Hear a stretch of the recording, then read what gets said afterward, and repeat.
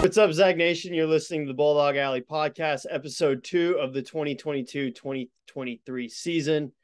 I'm Cole Forsman, writer for Gonzaga Nation SI, and I'm joined by fellow journalist, as last episode, Gonzaga student co-host Henry Krueger. What's up, Henry? Hey man, how's it going? It's going good. Winter break, not doing a whole lot, just trying to watch whatever sports is on at the moment. It's kind of a lull between um, the end of the school year and bowl season, but that's about it. What about you? What have you been up to? Well, I kind of similar thing, watching a lot of Zags games, hanging out. I had my wisdom teeth taken out 2 days ago. If you can notice a little bit of swelling here. But hey, man, the Zags WCC schedule is coming up, so we got some stuff to talk about. Yeah, we do. Just yesterday, they blew out Eastern Oregon, an NAIA school, 120-42. It's the largest victory in program history. 7 Zags scored in double figures. There wasn't a whole lot to talk about past probably the midway point in the first half. But we can kind of go over it just because it was a historic win. And it was the last one of the non-conference slate. You were watching, I know, as well. What did you sort of see out of the Zags? What could you take away from a game like that? Yeah, totally. I think, heading into the game, I think there were questions of, would this be a game where the Zags looked a little bit rusty? Would they start out slow, especially after their holiday break? But I think, I mean, Timmy talked about after the game, they really felt re-energized. There was kind of a new sense of spirit that they played with. And I mean, they dominated pretty much in every facet of the game. They broke multiple program records, including, shooting 70.8% from the field. Um, so yeah, and I thought it was cool. None of the starters played over 20 minutes, and so you got to see some of the guys at the end of the bench get some minutes. And so I think all around it was a great team win and a great confidence building win, especially ahead of the WCC season.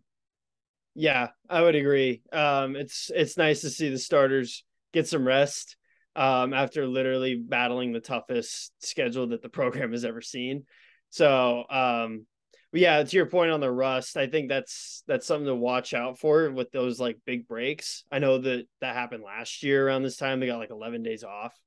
So it's good to see an NAIA school, of course, but still they looked fast. They didn't look sluggish at all. It finally looked like almost like last year's team and teams before that just run up and down the court. If there was a miss, it's less than 10 seconds going the other way. We haven't seen a whole lot this year. We've seen flashes, but yeah, how overall, just how did you feel about the Zag? How do you feel about the Zags coming out of that non-conference slate heading into WCC play? Well, and you touched on it again, and I mentioned it earlier. Just the fact that you were able to see so many players get minutes, it answered a lot of questions that I had about, guys like Dom Harris, guys like Efton Reed, Ben Gregg, Hunter Salas. I know Hunter Salas fouled out, but a lot of guys were able to get minutes who, I wasn't sure just based on how tough this conference schedule or non-conference schedule has been. We haven't got to see everyone, and see if they can build kind of a rhythm with the team and where they fit. And so it was nice, getting some guys some more minutes. I thought it was cool to see Dom Harris. He had 5 points, a team high, 5 assists, 3 blocks. I mean, 1 block and a steal, and in only 14 minutes. He looked comfortable as a facilitator, especially on the break, which I think that's a skill that could earn him more minutes going forward. I mentioned Efton Reed. I think this was kind of the game where, he needed to build a rhythm offensively where he could kind of come in and experiment, see where he fits in the system. And he totally took advantage of that opportunity, right? I mean, he had several buckets in transition, looked really good in the paint. I thought him and Ben Gregg looked really good on the floor together. And that's, a front court that you could be seeing in the future, future years from now. And so, yeah, I think it looks good. It's clear that the Zags have, 10 quality guys if Few wants to go that deep in his rotation. Yeah, for sure. It was good to see flashes out of the guys that you mentioned. I think Ben Gregg, just throughout this non-conference play, towards the later half, I would say from the PK tournament on, was really a spark off the bench that I really didn't see coming. With Efton Reed slated to come in behind Timmy, off the bench. But yeah, Ben Gregg, Dom Harris getting some real quality minutes. I'm pretty sure he had a team high 5 assists out there. So he seems to be in a rhythm, and the chemistry is there with the other guys out there on the court. But yeah, overall, I think the non-conference will serve them well during conference play, as it has in the past. But yeah, just a brutal schedule. I think the Ken Palm rating, they had like the third toughest schedule. I don't know. I'm kind of just drawing it off the top of my head, but yeah, we'll see how it bodes for them. There was also noteworthy a 6'6" French shooting guard. I'm not going to pronounce his name. I can't. But I see it on Twitter. There was a recruit there at the Zags game yesterday with Killian Tilly there as well. So the recruit also visited UCLA and G League Ignite. Elaine, I think, is his first name. I'm not going to try his last name, but apologies. But yeah, that's something to keep note on. Yeah, totally. And yeah, looking towards the future, the guys they have already picked up, Stromer and Tuhi and just seeing who else they can pick up. But yeah, I mean, there was a lot to take away from yesterday. Excellent guard play. I think, we had seen some consistencies in the backcourt, but it was one of the first games where I felt like pretty much everyone put together. I know Salas fouled out and some of the starting guards didn't get a ton of minutes just because they had such a big lead. But, it felt like pretty much every guard put together, a solid performance. And, I think that's important heading into conference play for sure. Yeah. We had talked about the guard play on the first episode. And I think since then, Nolan Hickman, I know he had like I think it was 3 games in a row where he hadn't had a turnover. He did yesterday, unfortunately, in a game like that. He breaks his streak. But yeah, he played really well. Rasir Bolton at times, he's been asked to do more now as a ball handler, and I think he can handle it. But yeah, having great guard play is going to matter going forward in conference play. Which, speaking of which, Gonzaga kicks off WCC play on Saturday. I believe WCC kicks off tonight, but the Zags will play on Saturday. They're going to play Pepperdine at home. Another 2 p.m. start on New Year's Eve day. Henry, I know you've paid attention to the waves lately. What should we look out for in the first WCC game? Yeah, I mean, historically, it's obviously a pretty lopsided matchup. I think I read that the Zags have won 43 straight matchups with the Waves, but this year, kind of like a lot of the WCC, the bottom has really stepped up, and the Waves are 7-7, but they started out 5-2 before they dropped 5 of their last 7 games, and they have still some really talented pieces. Maxwell Lewis is a guy that I've seen go in the I've seen some mock drafts have him going in the first round. He's kind of that wing scorer type that, some scouts have kind of grown to love in recent years. He's, I think, about 19.4 points a game, which puts him, I think, second among all players in scoring in the WCC. So, and he shoots the ball at a very high clip, 42.9%. This team has a number of really talented scorers, whether it's him or Houston Mallette, who I think averaged like 23 points in the 2 meetings they had last season with the Zags. He's another 3-point shooter, and those are both sophomores, and to top off that sophomore class, they also have a guy named Mike Mitchell, who is also a great shooter. I think he's shooting like 47% from 3, and he's also a really good facilitator. So, it'll definitely be a really good perimeter matchup to see with the Zags. Yeah, for sure. Maxwell Lewis. Dan Dickow, I had heard on the broadcast from yesterday's game that he is probably the best NBA prospect in the WCC, and the mock drafts reflect that as well. And then his sophomore, his classmate Houston Mallett as well. I was wondering which one, when they both came in, would take the jump because they were both very talented in their own ways, and Maxwell Lewis seems to have taken that to a whole new level. But outside of him, as a unit, the Waves, like you said, they've had a bit of a skid lately. They're nothing to rave about on offense or defense by the metrics. And historically the Zags have dominated these first WCC games. They always get up for them. There won't be much of a atmosphere without students, Yeah. but that's the way it goes. I think Pepperdine, they've also,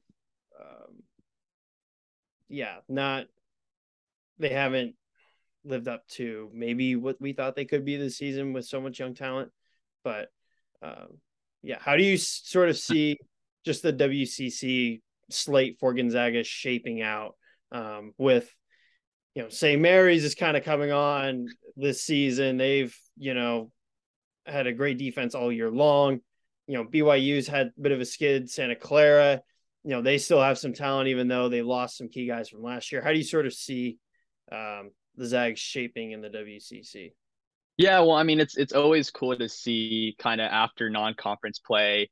I know it doesn't totally matter, but to just see where, each team is kind of stacking up and how they performed against, sometimes even like other ranked opponents. And you saw that, a lot of WCC teams were, slated and played, ranked teams and in some cases did very well. I mean, I think it'll be interesting. The Zags play Pepperdine, and then I think they go on the road and play Santa Clara, USF, BYU. That's not a cakewalk by any means. And so I think, for those out there saying that, well, the grueling non-conference slate is over. Of course the WCC slate is not as challenging, but there's definitely, a game or two in there, like you said, with St. Mary's where, they could easily, drop that, if they're not as focused. Yeah, for sure. St. Mary's, they played everybody close. All their losses have been really close this year. They know how to control the tempo.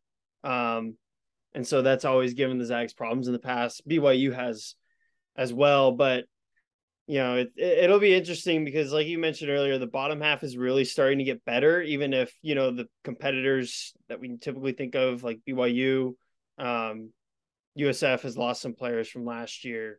They're not right on the Zags tail, but the bottom half of the league is. And it kind of just, every team kind of, I feel like, thinks that they have a shot every night to, knock off Gonzaga or a St. Mary's. It's just how parity has sort of worked. The league has gotten a whole lot better.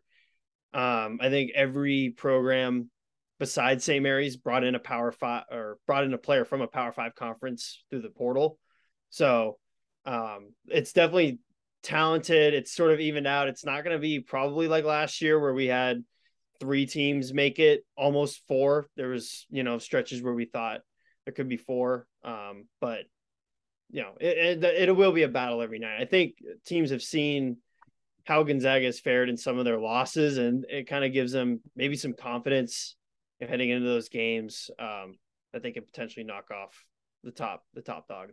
Yeah, yeah. And I agree. Like you said, there's kind of, because Gonzaga's played such, a challenging schedule, they have taken some losses. And so there is, at least teams can try to, form a game plan for how to beat Gonzaga after seeing them, struggle with different things like consistency, guard play, ball handling, tempo at times has been difficult. I think really the main consistency has been Drew Timme, but there, like you said, there definitely is kind of a blueprint for success against the Zags, and definitely expect every one of their opponents to, gear up for that game and try to give the Zags the best game, they've played all year. Yeah. And Drew Timme has been rock solid. I mean, his last 5 games heading into Eastern Oregon, he obviously didn't play as much, but before that he was averaging, I think, 25, 10 and 4 or something like that, or that might still be his averages Yeah. over the last 5 Yeah. games. And he's closing in on the top spot in Gonzaga's all-time scoring list. He passed Pangos yesterday.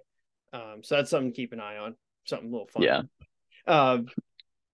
As a whole, yeah, I get you. The consistency has been Timme, and the guard. It'll be interesting to see how he does.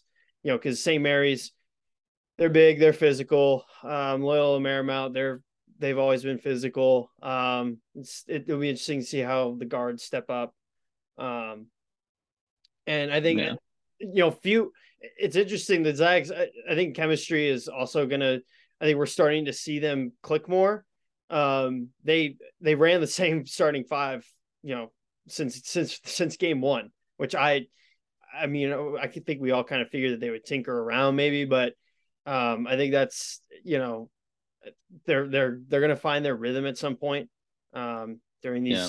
these tough non-conference or these tough conference games, I should say. So yeah, definitely something to keep an eye on. It's a long season, so we can only go up from here. Really, that's how Gonzaga has always been, going through the conference play into the WCC tournament, the NCAA tournament. So Yeah. No, I totally agree. And what you said about the lineups is funny to me because it's like we totally got teased at the start of the year about this, small ball four lineup or small ball role that Strother was just destined to play and he was just going to fit in right there. But no, they went with two big men and kind of like you said, we've seen few be pretty strict about his rotations. I mean, last year they pretty much ran the same starting lineup the whole season except for senior night, of course. But I mean, and then this year it's pretty much he's stuck with the same guys, like you said, not much tinkering around. It'll be interesting to see. I mean,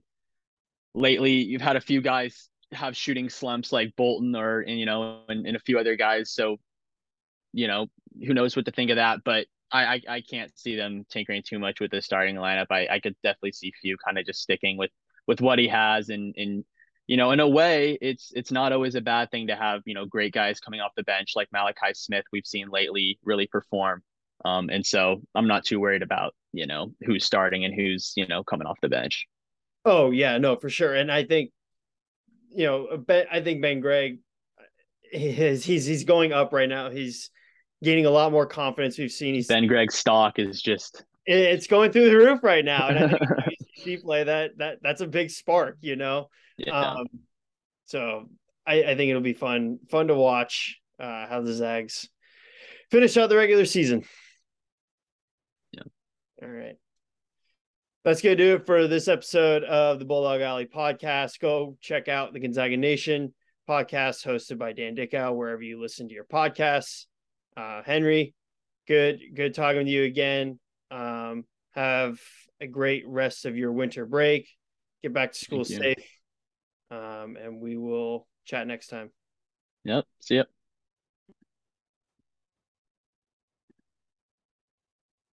How do I stop it? There it is.